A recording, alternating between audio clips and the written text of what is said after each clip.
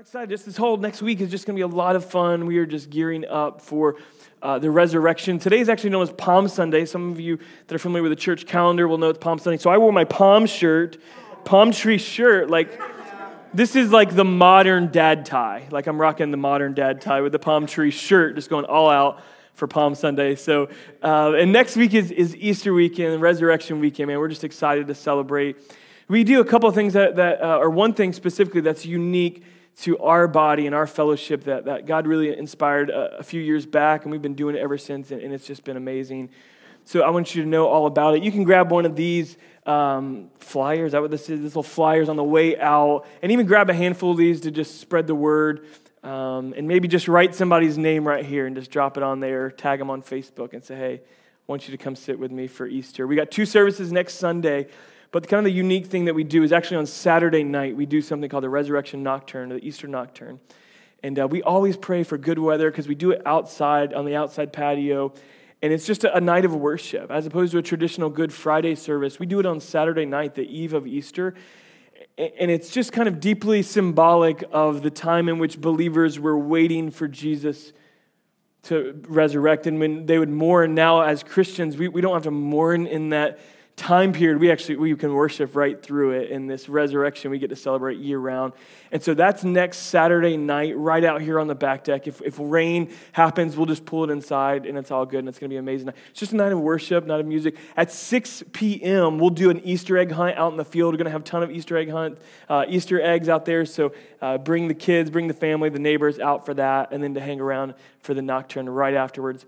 Next Sunday, we'll be doing 2 services at 9:15 and 11. So we'd just love for you to be here for that. Invite somebody, and it's going to be fun. Our second service will be more crowded, and so if you're able to move into the early service and kind of get into family stuff after that, that would be amazing. And so we love you guys. We're just sensitive on that, on big days particularly, okay? So we love you, excited about what's going to come for the next week. And I'm excited about today. I think God's going to do some significant things in our lives this morning, in the next few minutes. I just feel like there's a word that God's given that's going to resonate deeply, and I think just even in that time, God was just stirring hearts as we were singing these songs about finding our identity in God. I think God's just going to do some deeper things in us this morning. I want to turn to Mark chapter 14, and we're going to look at this passage in Mark in which Jesus is found in the garden. He's found in the Garden of Gethsemane. And it starts with really the Mount of Olives. And so I want to tell you a little bit about the Mount of Olives, which if you were with us a few weeks ago when we were talking about the parable of the talents, it was really Jesus' last big sermon. We preached out of Matthew on that. Jesus was on the Mount of Olives. That's known as like the Olivet Discourse. It's his last final sermon from the Mount of Olives.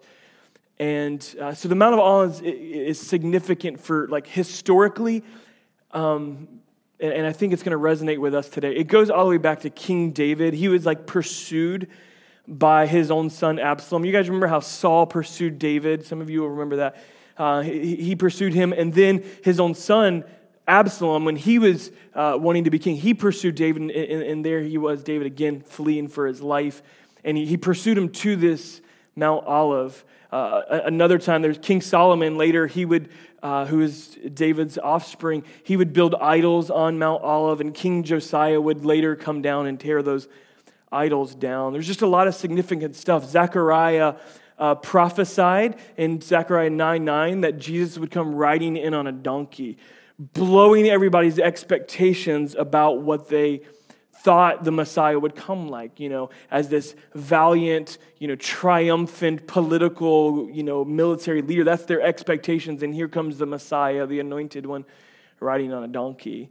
How many in here, your expectations of what you thought God was going to be like got blown up when you really got to know who God was and who Jesus was? And so I think God's going to do some of that today. He's going to blow up our expectations of what we thought he was going to be, something different. But Zechariah prophesied this, centuries before. What's so interesting about this is that he prophesied, and Jesus would enter into Jerusalem on a donkey from Mount Olive. And Zechariah would actually be buried centuries before on Mount Olive.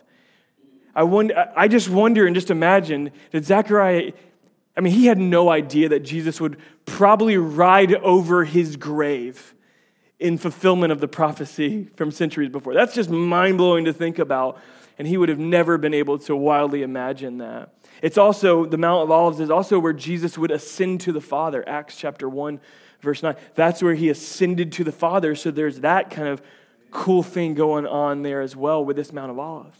And so the Mount of Olives is what it is. It's a mount full of olive trees. Pretty exciting. And the Garden of Gethsemane just sits at the bottom of the hill. Just sits at the bottom of the hill. And so the normal use for this garden was to press the olives and to prepare the olives and to get olive oil. And so I want to talk to you this morning about being pressed but not crushed. So it comes from a passage in 2 Corinthians chapter 4, but I really want to spend our time here in Mark chapter 14 looking at this one little simple, extremely deep prayer that Jesus prays to the Father in just the depth of his distress and trouble and sorrow prior to going to be crucified.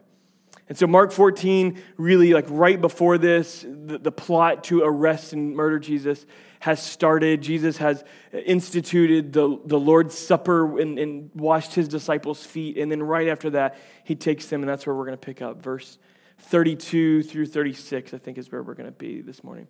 If you can clear out that background for me, and that'll be a little bit easier to read. They went to a place called Gethsemane, and Jesus said to his disciples, "Sit here while I pray." And he took Peter, James, and John along with him, and he began to be deeply distressed and troubled. "My soul is overwhelmed with sorrow to the point of death," he said to them. "Stay here and keep watch." And going a little farther, he fell to the ground and prayed that if possible, the hour might pass from him. "Abba, Father," he said, "everything is possible for you. Take this cup from me. Yet not what I will, but what you will." I want to spend the rest of our time just unpacking this prayer, this deeply intimate, deeply broken, and heavy prayer of Jesus. And I want to start with this Abba, Father, because many of us, we find ourselves in a garden now. We find ourselves in the night of betrayal or of brokenness, of deep sorrow in some way. We find ourselves in this place, and Jesus is really not only just saying a lot about his character and what his sacrifice, but I think he's saying to the life that he's calling us to live. I think the first thing that we can receive from this text is to never lose sight of who God is in the garden. Don't lose sight of who God is in the garden. Like, I think some of these parts of this prayer would actually say, man, was Jesus doubting that, God was going to resurrect him? Was he doubting in this? But I think this first phrase, Abba, Father, says he knew who he was crying out to. I think what's interesting is that when Jesus taught the disciples to pray in Matthew 5 and 6, it started with "Our Father, which art in heaven, hallowed be your name." And here, it's way more intimate. You see, the distress and the sorrow will require us, and it'll draw us to be more intimate. And so being in the garden, being in the valley, a night of darkness in your life, a season of darkness in your life, it'll cause you to move from it being our Father to being my Father. The Greeks use this language, this Abba, like I would use daddy. And the truth of the matter is that the majority in the room got a lot of daddy baggage. And God, through his perfection, wants to just heal so much within us that our identity would not be found by anything from our upbringing or the things we've been through, but our identity would be driven and would come directly from God the Father. And don't forget who he is. Never forget who he is in the garden. He's good. He's good. He's Abba, Father. He's Abba, Father. Secondly, he says, everything is possible for you. It wasn't just the goodness of God. It was that he was great too. Sometimes we can begin to doubt, is God ever going to get me out of this? Is this it? Is the garden it? Like, have you forsaken me? Even Jesus said, why have you forsaken me, Father? And I think there's this depth of humanity that we see in Jesus. And we often acknowledge and regularly acknowledge the divinity of Jesus, but we also must recognize and fully acknowledge his full humanity. And I think there are these moments in Scripture in which it's revealed in this one line prayer, this one sentence, this one verse reveals both the depth and complexity of his earthly sorrow, but also the depth and the perfection of his divinity. And that even though his flesh was weak, and his spirit remained willing and perfect to the very end. And so we see something in this, but he didn't change who God was. He knew exactly who God was, even in the midst of that deep distress and the deep and sorrow. Because as we just prayed, our eyes and our feelings will lie to us. They lie to us all the time. You've been lied to this morning by your feelings, probably this weekend, probably this week. You've been lied to by your feelings. It'll do everything we can, and I just want you to remember that when you're walking through a valley, and maybe when you're walking through what feels like the shadow of death, just know you're walking through it. You're walking through it, and it's but a shadow of death. It's not death itself, because in 7 days, what we will celebrate is that death has been defeated, and that Jesus Christ conquered the death, hell, and the grave. And that he's alive. And so fix your eyes on Jesus. Look full in his wonderful face and see that he is good. And he is always great no matter what you're going through. No matter what outside influences, no matter what kind of baggage you bring to the table, he is good and he is great. Never forget that when you're in the midst of the garden. It's so interesting to me, this whole oil thing. There's this passage in 2 Corinthians chapter 4, verse 7 through 10, and I won't go all the way to it. You can turn to it or mark it down and read it later. But I want to read it to you for just a moment. Paul's talking to the church in Corinth, and 2 Corinthians 3 through 5 is some of my just favorite passages of Scripture anywhere. It's just deeply gospel-focused and powerful for us as ministers in his gospel to walk that out. He says this, "We have this treasure in jars of clay." Paul's talking to the body of Christ. "We have this treasure in jars of clay to show that this all-surpassing power, everything's possible, this all-surpassing power is not from us, but it's from God." And so it just reflects so much here. And he goes on to tell the church who is being persecuted deeply. And maybe you're not being persecuted from the outside, but you have a tormentor of your soul that seeks to kill, to steal, and to destroy. And so if you don't feel hard-pressed on the outside, I bet you're feeling hard-pressed on the inside. And this is what Paul says. And his actual phraseology is not in the sense that Jesus is what's happening there is the pressing of olive oils, but I think the symmetry there, the contrasting there is quite interesting. He says this, "We are hard-pressed on every side, but not crushed. We're perplexed, but not in despair. We're persecuted, but we're not abandoned. Struck down, but not destroyed." This phrase is wild. "We always carry around in our body the death of Jesus." Like, do what? We always carry around in our body the death of Jesus so that the life of Jesus may also be revealed. We won't know about the light unless we've experienced the dark. But the good news is that we won't lose sight of who he is in the darkness. One of the interesting uses, there was a lot of uses for oil in that culture. One of the uses was to light a lamp. They would fill this with oil, and it would be used to illuminate homes. It was used in the temple as well. And so where Jesus found himself bowing to pray, his hands probably a little bit soaked in oil. You know how oil just kind of stays on you? As he bows to the ground and is praying, he falls to he's probably touching some olives that have been pressed in there, and there's just oil on his hands, and he's kind of soaked as he bows to pray. And the common use that people would harvest that to use is to light a lamp in their home. And Jesus, remember, he said that in John, he said, "I'm the light of the world." He said, "I'm the light of the world." Light of the world, you step down into darkness. Right? He stepped into darkness. There's something about us carrying around the brokenness of our lives. There's something that God wants to shine through. But we have to get the first part, that he's the light of the world. But in Jesus' first sermon, he made it very clear that the light that he was would be inside of us. right? This little light of mine, I'm going to let it shine, right? That light is within us. And Jesus, who said he's the light of the world, he also looked to people, human as we are, and said, you are the light of the world. And you are the light of the world.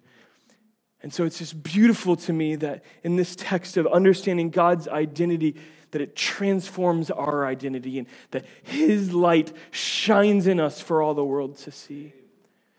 And God wants to do something in and through us, but I just want to encourage you, don't lose sight of who he is, because that's where it all comes from. That's where our identity is defined from. He wants to do something in our life so that when we are pressed, we will not be crushed. When we are persecuted, we will know we will not be abandoned. When we are struck down, we will not be destroyed. There's a faith and a confidence that comes through what Jesus endured for us and took to the cross. Secondly, I think this speaks to us deeply on one of the more complex parts of this sermon, and it's this: never hesitate to sacrifice for the sake of others. Never hesitate to sacrifice for the sake of others. Jesus says, he kind of sets them up like a son would do. Like, I feel like my kid's done this before. Hey, Daddy, everything's possible for you, so can we go get ice cream? You know, like how a kid will just set you up and they'll kind of butter you up. He kind of sets God up. He's not really doing that. But it was just funny to me. He says, if it's possible, like that this cup would pass for me. The cup is deeply symbolic. It was used in the Psalms, it was used in Jeremiah, it was used in Isaiah. Historically, it was symbolic of the wrath and judgment of God. This cup is something that Jesus has been talking about a lot symbolically in a new way, and he told his disciples that they would have to endure this cup. They would have to endure this bitter cup of sacrifice, that they'd have to be willing to give up their lives. And the cup that Jesus endured, the cup that Jesus drank, is different from the one that we drink. Because he endured the bitter cup of God's wrath and judgment was satisfied in Jesus. And I think sometimes when we hear wrath and judgment, like that's complex for us, it really births from the holiness of God, his perfection, and that he is the only one righteous, and that we, in our brokenness since the dawn of mankind in the fall, that we experience this brokenness and fallen short, and the only way for us to access the Father is through Christ. And we were not the solution to our problem. God was the solution, and he gave of himself. He was the only apt sacrifice, fully human and fully divine. And so there's something deep that God wants to speak to us about this, because while our cup is different, we still have a cup. Well, what is that cup? What is the cup that we bear that we might pray that it would pass from us? Because Jesus knew that it wasn't going to pass from us. But I think we hear the depth of the humanity in the flesh there. I often describe it like this. If you everybody put one hand over one of your eyes. Go ahead, do it with me. Yep, you can do it. Interactive sermon today. Yep, cool. Now flip it up, wiggle that eye around, and then do the other one. Right? What happens when we do that? We lose our peripherals, right? We lose some of our depth perception. Probably with each eye, like a doctor could probably tell me more deeply what's going on here. But there's something to that we lose our perception. With Jesus being fully divine and fully human, it was as if an eye was, he was seen fully human here and fully divine here, but his depth perception, his peripherals were not messed up. He saw fully in humanity and experienced fully the depth and brokenness of that, but he also walked fully in the divine. So what's the cup that we bear? Is it sacrifice in obedience? Is it inconvenient obedience? Is it frustration or stress or pain that we've experienced that nobody else gets? And for each of us individually, we have our own carrying around the death of Jesus in our bodies. And while our bodies are wasting away day by day, our spirits can be renewed. And so there is something to the depth of this that we can identify with Christ. But I just want you to know, never hesitate to sacrifice for the sake of others, because in the same breath that he said that I want it to pass, he said, yet not my will, your will be done.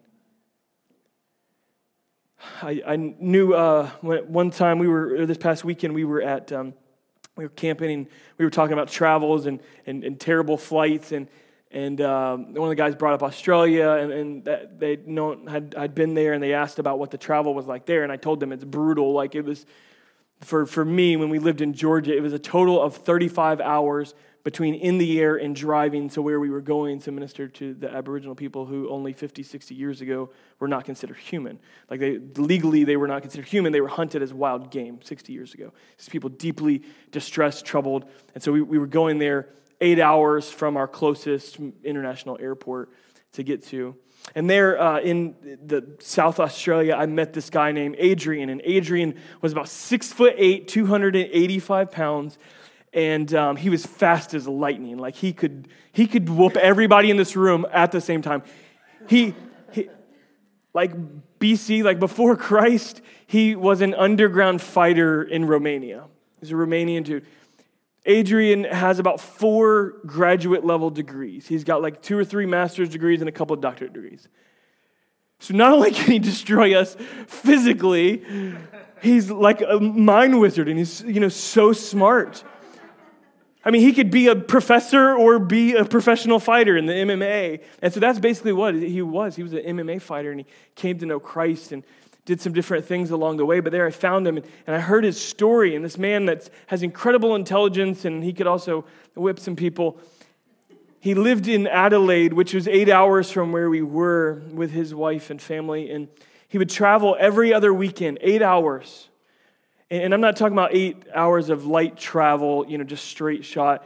Very long roads. 4 hours of it is pretty normal, driving. The next 4 hours are all on bumpy dirt roads for 4 hours. They said at one point they popped 3 tires on that track. You can't even prepare for that. That's how rough this road is. And he would do this every other weekend, travel 8 hours. And I was just blown away. I'm like, so what do you do when you come? And he said, most of the time what I do is I go and I help somebody fix their car. And I'll go and I'll help them put up a shed outside. There's only about 100 people in this community, just to give you a reference there. 100 people in this community. And I just began to, he was just daily discipling people and serving people and sacrificing his nights and his weekends and time with his family to drive 8 hours to be in this small community called Nepabunna. I said, man, that's a lot. Like, isn't there somebody like closer, some churches? And he said, I'm not going to wait for somebody else when I see the need. Because I think we all do this. We think somebody else will come, somebody else will do it.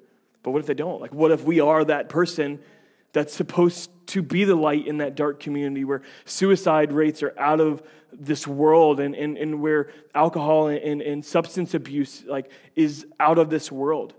Like, what if it is me? And so I just want to tell you, never sacrifice or never hesitate to sacrifice for the sake of others. The second use that Jesus would bow down here and pray that was common for the people was to cook food, right?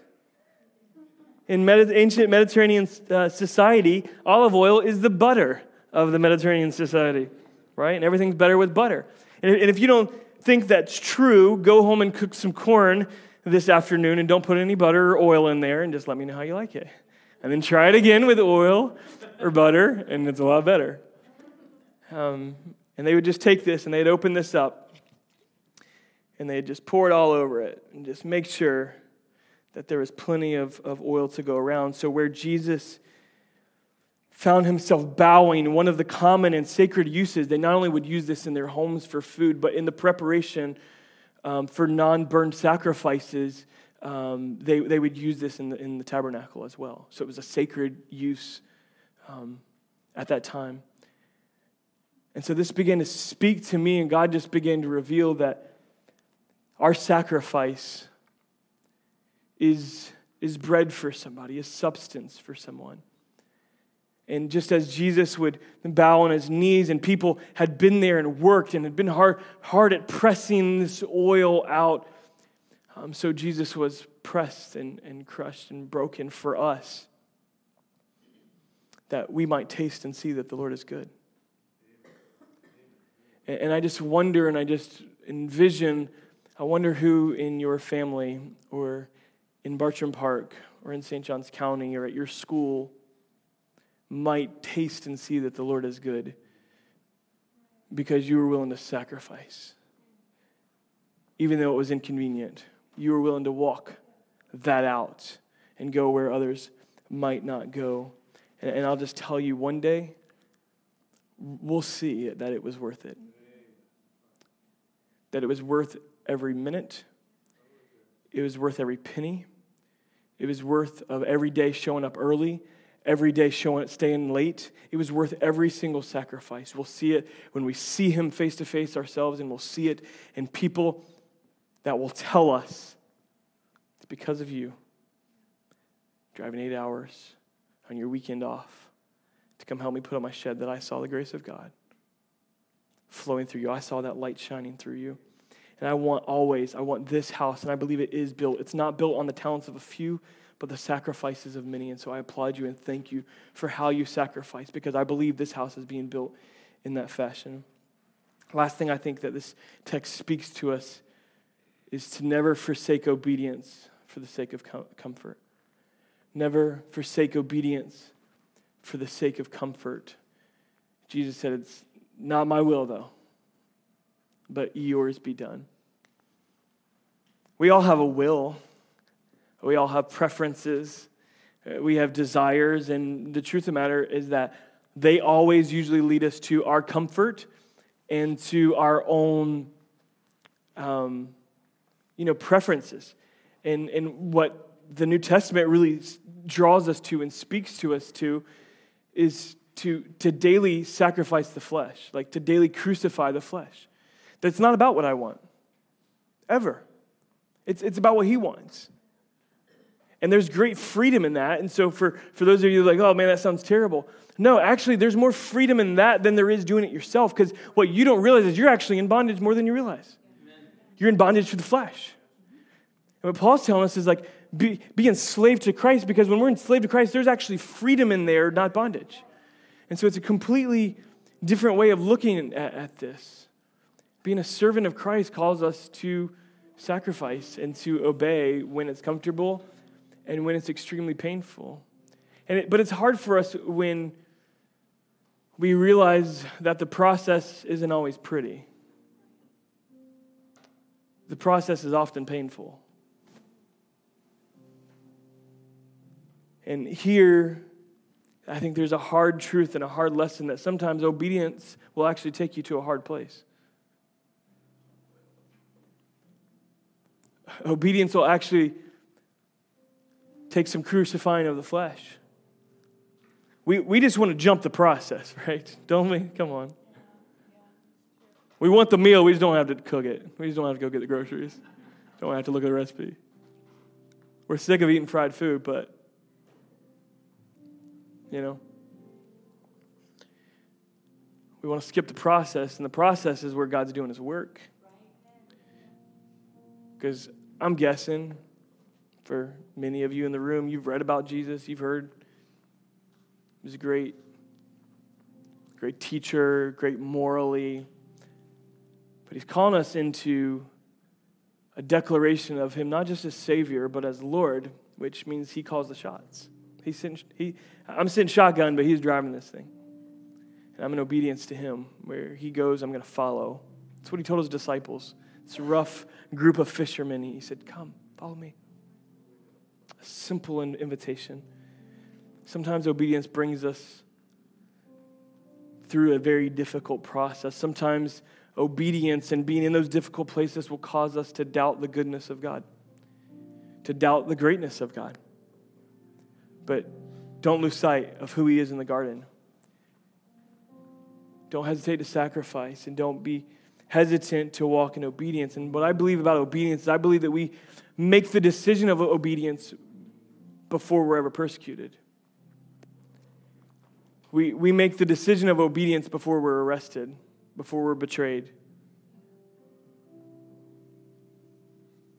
And I think some of us, maybe we've been kind of straddling the fence of obedience. We're obedient sometimes when it feels comfortable. And frankly, there's a lot of that going on in the American church. It's comfort. That church asks too much of me. He wants too much, and we just kind of draw a line, like, I'll go up here in obedience, but not past that. And there's a line for all of us. And God's drawing us into his heart, not into some life of even just I don't want to say the word sacrifice, but Jesus said it, and he was repeating something of the Old Testament, that obedience is better than sacrifice. And so what he's calling us to is a life of obedience no matter what it costs us. But I think many times we draw a line,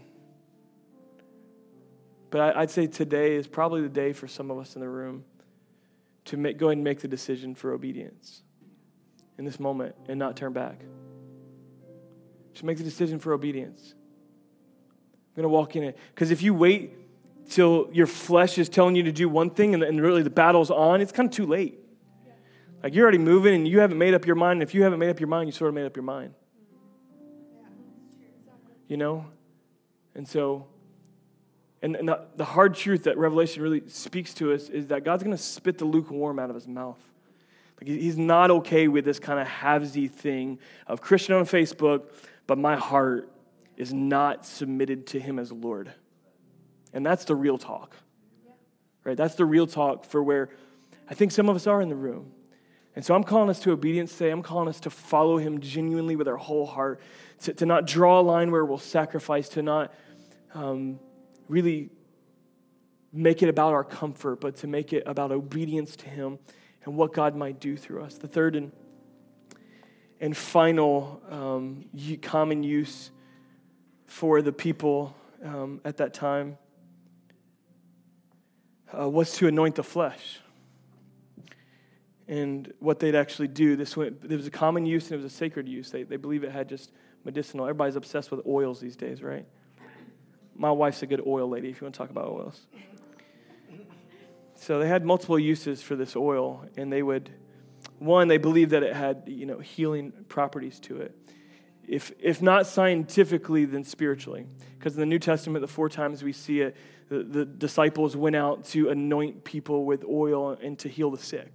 And so that was part of what they did, is to anoint. And so it's more symbolic of what Christ endured and was pressed, and it's also been symbolic of his Holy Spirit. But there was these 3 uses.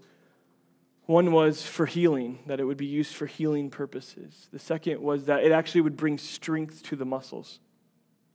That if I'd rub it on my arm, I believe that it kind of brings strength there. And the third is that in the Old Testament, they would anoint priests and kings with it. And as Jesus bowed down in the brokenness and the willingness, he was already anointed. But there is something symbolic about this in the depth of his brokenness and sorrow, that he rises up covered in oil, sort of.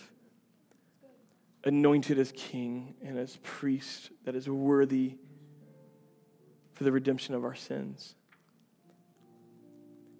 And so it's to anoint the flesh, feeble people, broken people like me and you. And so I actually want to do something unique today that'll weird some of you out, but you'll survive. It'll be over soon. This isn't for everybody, but I know it's for some people in the room that maybe you've got some physical things going on and your body's wasting away and it's difficult for you right now. And I believe that there's healing in Jesus Christ. I believe we have access to the healer. And that we don't have to just say, it is what it is. And it will always be. And it may always be in this life, but it will not. His plans are good for us. No more brokenness, no more pain, no more sickness. We're going to walk in complete healing in the age to come. But I believe that can be known today. Some of you in the room have experienced divine healing of God. I know I have.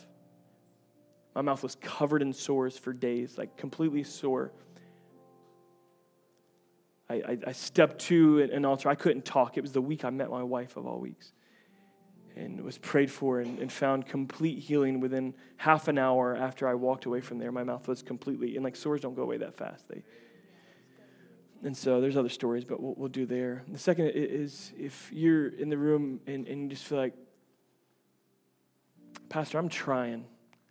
I'm really genuinely trying, but I need some strength that's beyond what I'm tapping into. I want to lean on the strength of God. I want to lean on the power of the Holy Spirit. I want to pray for you as well. And then thirdly, I think there's some people in this room that you feel a genuine calling to ministry. And I don't know what that looks like for you. And I'm not saying in what I do. It may be that. Maybe something completely different. It may be as a church planner. I don't know. But maybe it's something else. You just feel God drawing you into a life of just complete surrender into where your life is about what He wants for it. Just focus on ministry. And I want to pray with you today. The tables are going to be open. There's going to be prayer partners up here. We've moved our tables over because I just want to invite you to come. And I'm not going to do anything crazy or weird to you other than I'm just going to take some oil and I'm just going to make the sign of the cross over your head, just symbolically that the blood of Christ has made you whole and that His Spirit is good and He is great and everything's possible for Him.